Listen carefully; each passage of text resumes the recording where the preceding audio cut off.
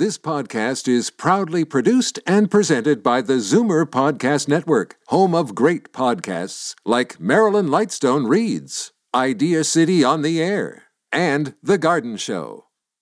You're listening to an exclusive podcast of The Garden Show with Charlie Dobbin, heard every Saturday morning at 9 on Zoomer Radio, the new AM 740.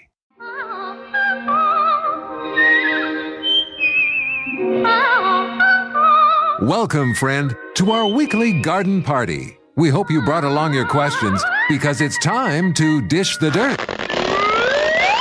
On The Garden Show with Charlie Dobbin, exclusively on Zoomer Radio. Good morning. Welcome to The Garden Show. Here I am in my home office in Prince Edward County, looking out the window, and for one of it's a rare day.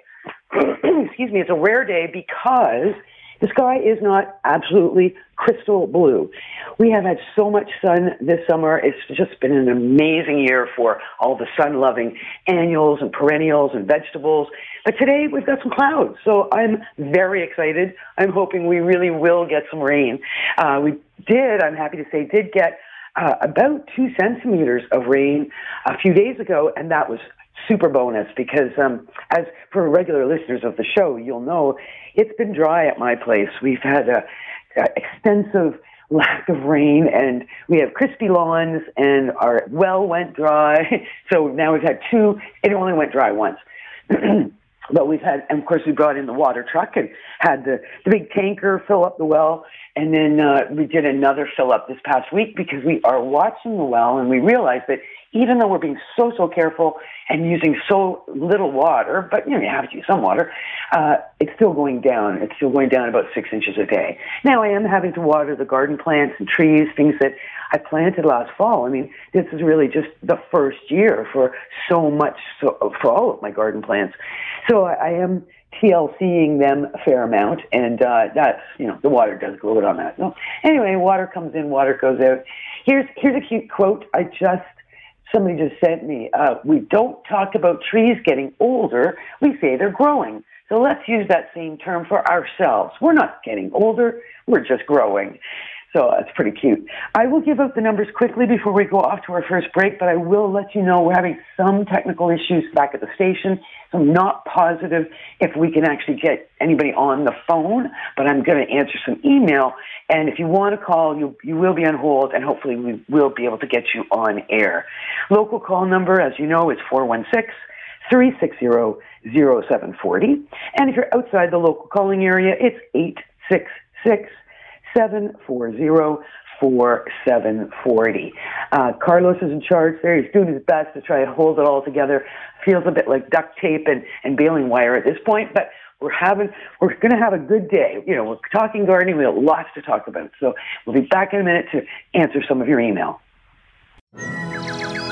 Don't change stations just because the weather changes. Garden tips and advice all year round. This is The Garden Show with Charlie Dobbin, exclusively on Zoomer Radio. Yes, indeed. Gardening all year round. And we've still got lots of gardening to do this fall. Think about it. We're, so far away from being able to really put our tools away. I have had a number of questions about things like crabgrass. This has also been a great year for crabgrass. So remember, now is the time. If you can pull crabgrass, do so. It's very shallow-rooted. It grows in little clumps. At this time of year, the grass stems are kind of a purple color right down at the surface of the soil, and there's little clumps, and they're starting to flower. And the sneaky thing about crabgrass is that when it flowers, we call the grass stems or leaves prostrate. They are lying right on the ground, and of course the flower stems are doing the exact same thing. So all the mowing in the world is never going to get those flower heads cut off. You need to pull the crabgrass if you can. Now, reason why is because little plants will die. Those are annual plants. Those mother plants will die, but before they die in the winter, they're going to pop out thousands and thousands of seeds, which are going to grow next spring. So best if you can to pull crabgrass now. But remember, we had a call last week from, it was on the subject of vinegar. Who was that? Oh, yes, Barb gave us a call from Aiden, and she was wondering about vinegar as a herbicide. So I did a little bit of quick research, and I realized there's an awful lot of vinegars out there of different. Remember what is vinegar? A vinegar is acetic acid. So a different concentration of acetic acid is available for different purposes. For our French fries, it's, I think, about a 3 or 4% solution of concentration, I should say, of acetic acid that we put on and enjoy. For cleaning, you'll see a 10% acetic acid type availability. But then I even saw on the web 75% acetic acid. Now that is one potentially caustic or could really burn things. However, the bottom line is vinegar kills plants. So going back to the crabgrass, if you have patches of crabgrass and you're just overwhelmed and think, I have no idea how I can pull these out, it's just not possible, consider spraying vinegar on the crabgrass. That it will work. There's a UBC, the University of British Columbia Botanical Garden has a forum that I just happened to fall into, and somebody was asking about vinegar and does it work? Well, here is the bottom line. Through this forum, there's a good answer. It just says, if you want a green solution to weeds that actually work, this person who's writing says, I can confirm that white pickling vinegar. So pickling vinegar is a 7% acetic acid solution. Now, this is quite an old post. Since then, cleaning vinegars have become quite trendy, and they're usually about 10%. Makes an amazing plant killer, and it does. I can confirm that as well. I've definitely used vinegar in my interlocking, little weeds coming up in the interlocking stones and bricks. It kills quite effectively. Now, big tap-rooted old dandelions, not going to kill that overnight with one spray, but yes, indeed, you can spray more than once. Remember, vinegar kills everything. So if you're going to use vinegar as a killer, then consider that you're very, very careful to not spray vinegar on any of your garden plants. That's the real bottom line. Your garden plants will also suffer extreme damage if they are sprayed with vinegar. Of course, if there is rain in the forecast, wait. Don't spray vinegar just before rain. Try and wait till after the rain. And there's kind of a cute tip here that somebody had this massive amount of weeds, and she says, I'm going to hack a Swiffer wet jet mop so I can refill it with vinegar and use its built-in battery-powered sprayer to do large areas conveniently. And this is a person with gravel trails in the back of the property and wants to keep the gravel trails vegetation-free. So the spray bottle does get tiresome, so I'm going to use a battery-powered Swiffer mop. I thought that was pretty funny. It's a good idea, Be creative. I am back at school. My voice might sound a bit tired today. I was teaching all day yesterday, starting at 8 o'clock in the morning. So lectured from 8 o'clock in the morning till 11 a.m. via virtual, so over the computer, and then I was on campus with my first-year students for the first lab yesterday afternoon, and it's going to be a fun semester. I do enjoy teaching and the students and all the kind of stories they bring with them into the classroom. So we'll be having some fun there.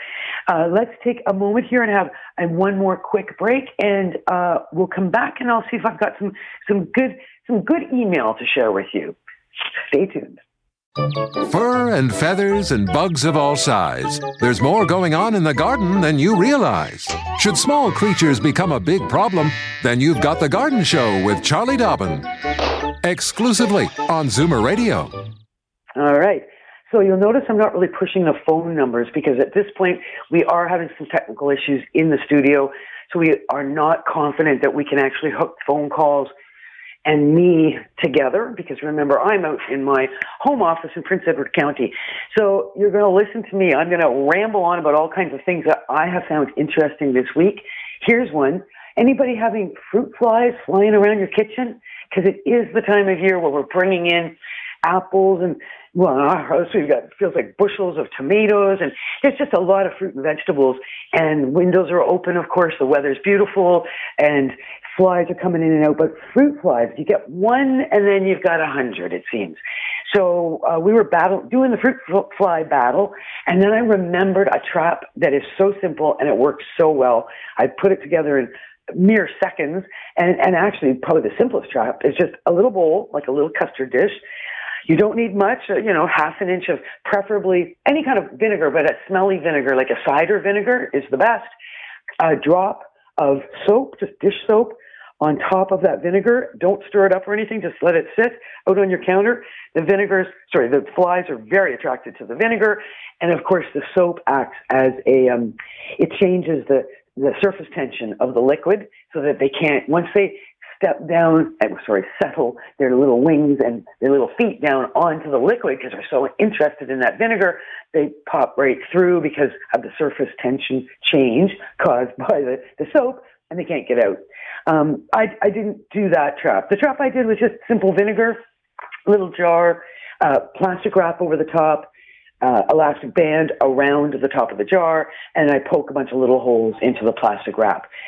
No soap, just straight vinegar. And the fruit flies will be quite interested. They'll pop down through the holes in the plastic wrap, and then they can't get out, so they eventually drown inside the jar. And then you clean it out and start again. Or when I discovered by a total fluke, if you have an empty wine bottle sitting on your counter, because you've been too lazy to take that wine bottle out to the garage or the shed, that empty wine bottle is a fruit fly trap. So the fruit flies will fly down into the bottle because they're quite attracted to the residue of wine, and the narrow neck of the bottle acts as a very interesting way to not let them out. So you can just super simple. Just leave out some empty wine bottles, and you too can be a fruit fly farmer if you wish to be. Something to put on your calendars for next week is I will be in studio next week, and I will have with me a special guest. Her name is Lori DeMonte. She runs a company, it's a garden design, garden install, and garden maintenance company called Who Does Your Garden? ? So who does your garden? She named her company Who Does Your Garden because she felt that really summed up what she does. She does a beautiful job, and the first thing any passerby or visitor will say when they see one of the gardens that Lori has tended or designed, they'll say, "Wow, who does your garden?" So that's the name of her company, and she'll be joining us next week. She's going to tell us a little bit about how she got into this business, this crazy horticultural business, which is something that I know my students are always kind of interested in. And she'll be here also just to share some of her tips and some of the things she's learned out in people's gardens, and some of the things she's seeing, good things and not so good things that are being done. Some of the, she does both commercial and residential garden design and maintenance. So, I think Lori's going to bring some an interesting voice to the show for next week. So put that on your calendar. Here's one more thing from last week. Remember Ken called from Oakville, and he was trying to figure out how to save Datura seeds. So angel's trumpet seeds. And he was just having challenges with being able to save those seeds. Datura seeds tend to kind of explode out of the pods. And he was really wanting to keep those seeds in order to grow for next year. And I did get an email from Annette in North Tonawanda, New York, who heard Ken's question, and she said she always just keeps her Datura going from cuttings. So that was a good point. I hadn't sort of thought of that. I was so concentrating on the seed question. I neglected to mention to Ken that you can always easily take those tip cuttings from the plants you love. And I think that is a good tip for everybody right now. If you've got hibiscus, you've got oleander, you've got mandevilla, you have tropical plants that are large, they're beautiful, you've loved them all summer, but you just cannot bring them inside. You don't have room, or you don't have enough light inside to keep these plants alive in the big form. Consider cuttings right now. It's a great backup plan, even if you plan to do both. Maybe you do have an ability to bring them in, but you're not positive they'll survive the winter. Well, right now, and sooner is better than later, take those tip cuttings. So 4 to 6 inch cuttings off the tips of the plants. If there's flowers there, remove flowers, remove lower leaves, and where the leaves have been removed, you've got little bumps on the stems. What bumps are called nodes. Get those nodes underwater or into a moist perlite or a moist peat moss, and into a not too hot, not too sunny location, preferably actually kind of a cooler location, bright but not direct sunlight. And roots will grow fairly quickly from cuttings. And depending on the plant, water is very, very simple. But geraniums, sometimes a lot of people like to keep their geraniums. So again, if you can't keep the big plant, consider cuttings now, and then you will be ready to go to really propagate them next spring. So that's just a thought for those of you who are wanting to propagate plants, and a lot of us do. We have favorite plants. We don't want to see them disappear, and they're expensive, right, to keep buying. Also coming up this week, I've told you a little bit about the documentary Healing Gardens. So Healing Gardens is a 10-episode documentary being produced by the mothership there at Zoomer Media. So Zoomer Media is heading up the production of Healing Gardens, and eventually, once we get all the episodes made and edited and ready to show you, they will be shown on Vision Television, and I will tell you, of course, when that's happening. But for now, we're still in production, and we're off to the Royal Botanical Gardens this week to do one more episode. We're getting there. We're up to episode 9, as far as I know, and but who's counting? So we will be discovering some of the lovely gardens of the Royal Botanical Gardens. And it's neat, I used to haunt that RBG and go there often just because it's such a lovely, lovely, massive garden, or series of gardens. But they have spent quite a bit of money on some redesigns. The Rose Garden is phenomenal. I was there for the grand opening of the Rose Garden about 3 or 4 years ago, and the Hendry Park Garden down, I think it's Hendry down at the Hendry Rock Garden. Again, massive renovation of that one. I was there for that opening too, because that is amazing. But one I haven't seen and I'm looking forward to is they have installed a healing garden, and it's got hundreds and hundreds of plants from all over the world. And they always had a sort of a medicinal garden, which was a collection of plants that had traditionally been used for medicinal purposes. But now they've really reorganized that into a healing garden. So that is going to be fun to see. And to obviously talk to the people there, the volunteers, the staff at the Royal Botanical Gardens, and get some of their feedback on how these gardens affect visitors, how they feel as staff working in these gardens, and some of the medicinal uses and some of the stories, the worldwide stories of where these plants come from and how they've been used. That's exactly what I was talking to my students about yesterday, was going way back to the Hanging Gardens of Babylon. I mean, gardens have been around for a very long time, and of course, they have always been used for medicine. They've been used for food. They've been used for clothing. They've been used for our structures, for our homes. So, and they still are. So, everything starts with plants. Everything starts with plants, just so you know. You wouldn't have a leather belt made from a cowhide if you didn't have plants for that cow to eat, to grow up the cow to become your belt. Everything starts with plants. It's a magical thing, but plants are just that magical.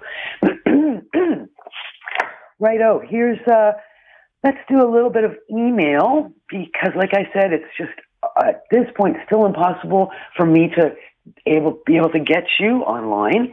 Excuse me while I clear my throat. Yes, my voice is a little tired. I can hear it. But here's an email from Connie Brown. And now this is a fairly old email. I'm afraid to say I haven't read it in quite a while. Connie says she does listen to the show faithfully, needs some advice. How do I shape and prune this hydrangea bush? So there is a photograph of this hydrangea, and it's become overpowering. She'd like to train it to grow into a nice shape.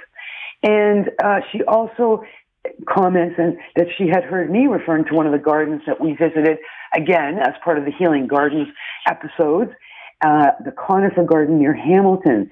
And it is called Whistling Gardens. So Whistling Gardens is where we were, and it is near Hamilton. It's actually nearer to Brantford. Yes, Brantford than Hamilton. And it is a wonderful garden. If you are looking for an outing this weekend, They are open, and they are wonderful, lovely, lovely people. I haven't looked to see what's special going on, but they have events all the time. So there may be something fun going on at Whistling Gardens this weekend. Check them out. And going back to, yes, Stephen Biggs, the author of the book, The Fig Pig. Yes, indeed. That Stephen Biggs, Stephen with a V, not a PH, and Biggs with 2 Gs, is a fig guy. So if you're interested in learning more about figs, and Stephen was on the show not that long ago and brought me some figs. Yes, he knows a lot about figs. You can always contact Stephen very simply through his website, which is Food Garden Life. That's one word, foodgardenlife.com. Remember, his daughter Emma is the tomato grower, and you can contact her through emmabiggs.ca. She's got a great blog. She tells great stories, and she is one busy young lady, 16 years old, full-time student, and full-time tomato grower. So she's somebody to be very, very impressed with how hard she works and how engaged she is. But sorry, Connie, going back to your hydrangea, it looks to me like the hydrangea you're growing might be one called hydrangea, and the cultivar is Phantom. They have absolutely huge blooms, and this sort of scraggly looking hydrangea you're growing is something with huge blooms. So here's what you're going to do. If you can just leave it alone for now, and for the winter, it's going to look like what it looks like, but the blooms I find quite ornamental throughout the winter. But come spring, that's when you get out your pruners. On a nice dry day, you are going to do a pretty hefty pruning on this plant. So go back, you're going to have to look at where all those various branches are coming from. And if you want it to be a shrub, remember that's multiple stems coming out of the ground. If you want it to be a tree, you're going to train it to one single stem coming out of the ground with multiple stems growing above the single stem so that it's, the shape of a lollipop, if you will. But it is a spring pruning. It's before the leaves emerge. So depending on the weather, it might be April, it might be May. It's a nice dry day, and the buds are starting to show. So you can see the little green buds on the branches of the hydrangea. Now you start cutting back to an outward-facing bud. Well, in this case, actually, these hydrangeas don't have outward-facing buds per se because the buds are opposite on the stems. So you will actually cut down to pairs of buds that are going to grow sideways, not inwards. You want to avoid any growth to the inside of the plant. So you might even ultimately be doing just that. So you've only got single branches growing outwards. But either way, remove any of that inward growing growth, and don't be afraid to prune the whole thing down. I used to have a limelight hydrangea at my last house, and it wanted to be 8 feet tall and 8 feet wide, and I was fighting with it because I wanted it to be 5 feet tall and 5 feet wide. And every spring I'd cut it down to about 3.5, 4 feet, but every year it went to its 8 feet. It was like, I don't care what you want, I'm going for 8 feet. So some of these hydrangeas get very, very large, particularly if they're in lots of sun. Like these are not the round mop head hydrangeas. These are more the conical flowering hydrangeas. So they will grow and give us real great show in terms of their flowering, but they do need lots of sun and space to grow because some of them do get large. I liked my limelight so much I've got another one planted here in my new garden here in the county. Another email from Horace Watson, and Horace, says, "Hi, Charlie. I'm a regular listener of your show every Saturday when possible and find it super informative. This is from early August, so hopefully Horace is listening today. Please help me with my red delicious apple tree, which I have now for a very long time. When I prune it after reaping the fruits, what I notice of late is it becomes very bushy and provides no fruits whatsoever the following year. What am I doing wrong? Have a good day and await your response." So Horace, number one, we don't prune our apple trees after we harvest the fruit. So we harvest our apples in late summer and fall. We prune our apple trees in late winter or very early spring. So you look for, again, a dry day. It could be February, it could be March. So it's very much late winter, early spring. The plant is dormant. There's no growth on it whatsoever. You can very very easily with any of your fruit trees, study the structure of the tree and do a certain amount of standing back and looking at it and deciding what needs to be removed. With a Red Delicious apple, there are different ways to prune. There's some very good books written on the subject. There's some excellent YouTube videos on pruning fruit trees in general, but apple trees specifically. Red Delicious, we typically will prune to a central leader. That means there's a central terminal branch that grows up to the sky, and that is your central leader. Most deciduous trees, that's the form that we choose, and we encourage that form with our pruning. Fruit is born on spurs. What are spurs? Those are those little stubby branches that grow only about 1/4 of an inch a year. So what you're getting is those what we call water spouts. By that late summer pruning that you're doing, Horace, you're encouraging the exact wrong kind of growth. So avoid that late summer pruning. Prune out all those water spouts in the spring. And of course, you want to leave those little spurs. And the spurs are a very different kind of growth. They're very, very dense, little short branches, very, very stubby. And it's from those branches that you'll get flowers. So watch, of course, enjoy your flowers while they're happening. Watch the pollination happen. See the little tiny, tiny apples starting to form. Once you see those little tiny apples, you could have as many as 3 or 4 apples where the flower clusters were, and then you need to do some thinning of your fruit. The best, believe it or not, is take it down to 1 apple per flower cluster. That way you will get your best, biggest, fruit, juiciest apples and your least amount of competition and your least amount of disease, because you'll have better air circulation and sun penetration when you have 1 apple per flower cluster. Okay, Horace, I hope that helps. And we will have to take a short break, but we will be right back. I'll be right here. I'm not going anywhere. You stay tuned and stay tuned for some more email, or maybe, just maybe, we can get to the phone. Daffodils and daisies, bluebells and begonias, forsythia and foxgloves, marigolds, magnolia, lavender and lupins, dahlias, delphiniums, stalks, phlox, hollyhocks, tulips and sweet williams. You've picked the right place for everything floral. This is The Garden Show with Charlie Dobbin, exclusively on Zoomer Radio. Hello, and here we are. Yes, indeed, we're talking gardening. My goodness, it's a perfect day. It's not hot. It's not raining yet at my place. We are anticipating and expecting some rain, and I am very, very excited. So listen, if you have been hoping that you could call in and speak with me and ask a personal, direct question about your garden, I'm afraid that we are having some issues there at the studio, and you're going to have to listen to me ramble on and answer some email this week. We'll be back up and running with lots of calls from you next week. And so don't hang on hold or try and get online. It appears that the computer issues are rather large and will not be solved in the next 15 minutes. But I've got email, so thanks for all these great email. And so for anybody who'd like to send email, my address is my first initial C for Charlie, C.Dobbin, Dobbin, so C.Dobbin at mzmedia.com. So C.Dobbin, at mzmedia.com. Here is a note from Ingrid. And Ingrid says, "Hi guys, it's me again. Thank you for the tip for my beautiful hibiscus.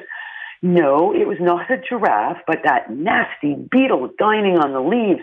Since the cheesecloth, it has stopped." So that's good. So she had Japanese beetles, obviously, chewing on her hibiscus. Now she says, "I'm battling with a new pest. In my jungle bedroom, I am finding a little white, almost like cotton, on the underside of a beautiful Dracaena plant. Would you know what it could be? If anyone can figure it out, if you guys love your show, thank you, Ingrid." Right. You know what it is when it's white little cotton blobs on any of your tropical plants, and you won't typically see this insect on anything but tropical plants, and that is mealybug. So mealy, mealy, mealybug. If you want to look that up in one of your garden books or one of your favorite garden websites. But mealybug is a tough one to kill. like really tough. It's a very slow moving insect. It doesn't fly. It has no wings. It can't get away from you. But it is it's evolved to protect itself.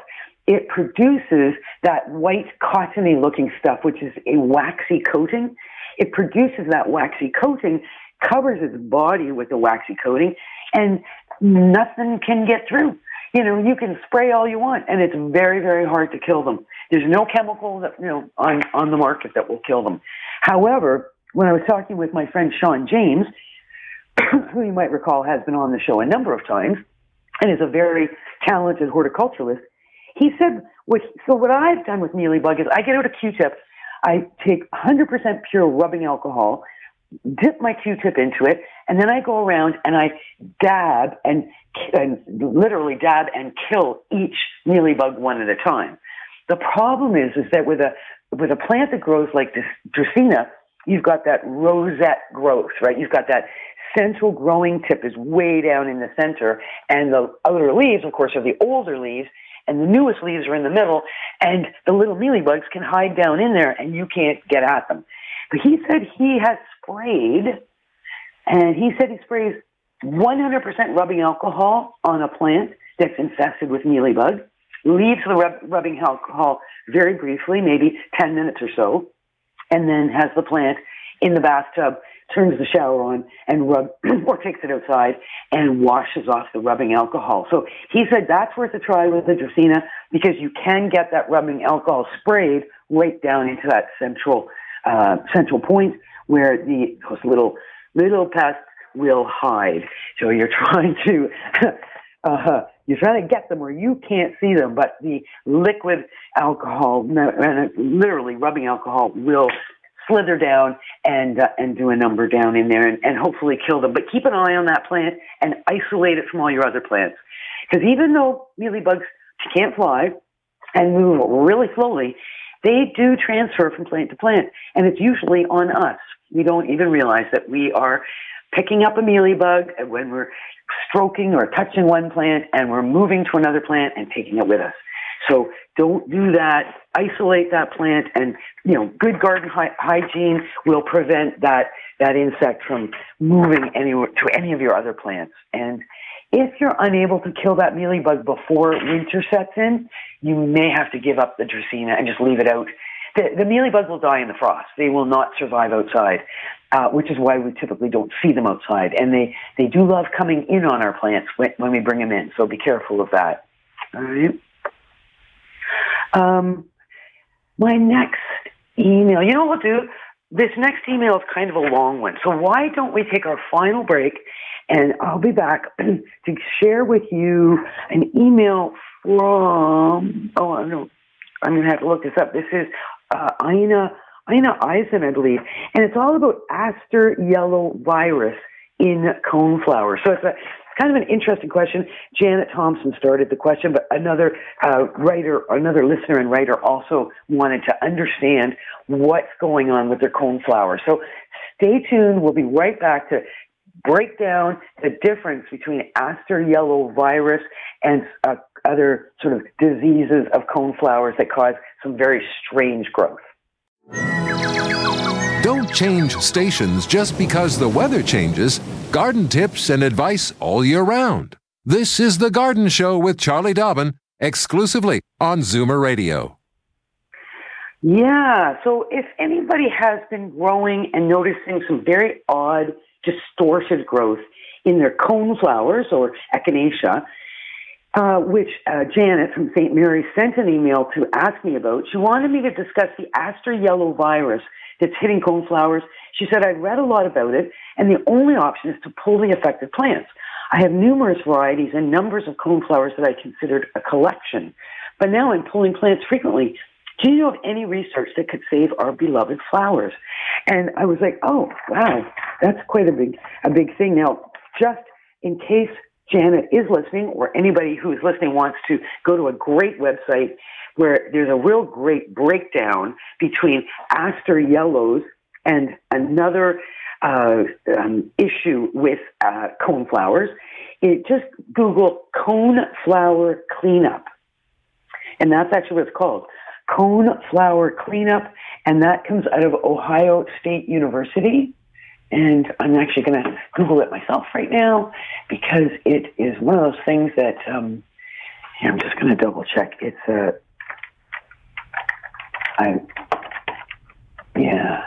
Cone Flower Cleanup. And so this Cone Flower Cleanup is it's very, very good because it shows you aster yellow's symptoms. And of course, cone flowers or echinacea have long been, grown in landscapes. They're naturalized. They're very, very attractive. They're wonderful pollinator support plants. And of course, we many of us love them if we have a nice hot, sunny spot to grow them. Now, if we start noticing some really weird growth on the flowers, the question is it coneflower rosette mite, or is it a phytoplasma disease known as aster yellows? So aster yellows, as I mentioned, is a viral-like disease. It is caused by a phytoplasma. Insects that suck the sap of plants, especially the aster leafhopper, vector the disease. So that means that they carry the disease from plant to plant. The disease affects over 300 species of plants, including plants such as asters, obviously, but also coneflowers, zinnias, marigolds, chrysanthemums, petunias, snapdragons, even edibles like lettuces and carrots and tomatoes can end up with this viral-like disease. Now, the disease is called aster yellows. It is primarily transmitted by leafhoppers. Leafhoppers hop from leaf to leaf, and they have little mouth parts that pierce the leaves, and they suck juice out of the leaves, but they leave behind some of this phytoplasma, which is the disease that now becomes integrated into the plants where they have stuck their little mouth parts. Something to note, of course, that often environmental impact is important when it comes to the spread of diseases. And as it turns out, aster yellows is worse in cool, wet summers. And we've been lucky because we had a real nice, hot, dry summer this year, which was not favorable for the spread of either the leafhoppers or the phytoplasma that they might have been carrying. But the question is, there's a somewhat similar appearing problem on coneflowers that's caused by a little tiny, tiny mite. So a mite is a form of spider. You will never see these mites with your naked eye. You'll need a magnifying glass. But experts are still sorting out this problem.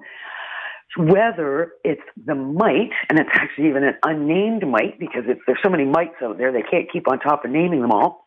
At present, the common name used for the disorder caused by this mite is coneflower rosette mite.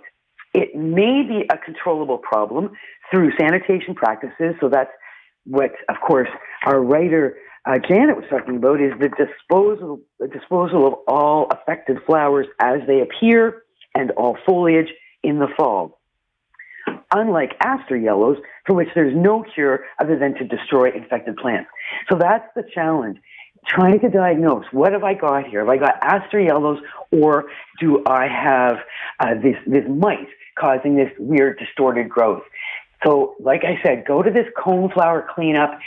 It's under the Ohio State University site, and it's some wonderful photographs showing you the difference between mite damage and aster yellows damage. And bottom line, you may have to pull the plants if it appears that you have aster yellows, but you may be able to avoid the mite in the future by removing all flowers as they emerge with these strange growths, and of course not composting, not keeping them on the property. And then as well, in the fall, before winter, cutting the entire plant right down to ground level, and again, either burning or disposing of all that plant material off your property.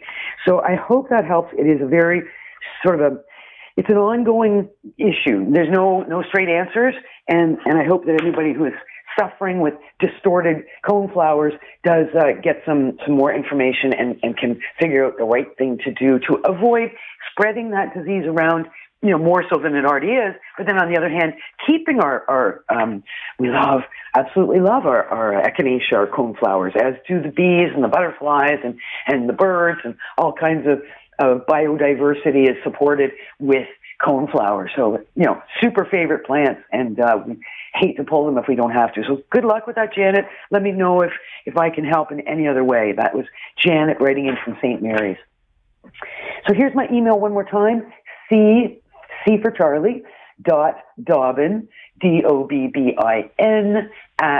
@mzmedia.com. Feel free to send an email, and I will do my best to read email on upcoming shows.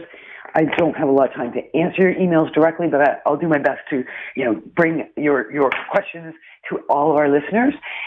And remember, next week, Lori DeMonte joining us from Who Does Your Garden. Nice to hear a different voice, and particularly since you just listened to my only voice for an entire hour. That must have been a bit exhausting for some of you.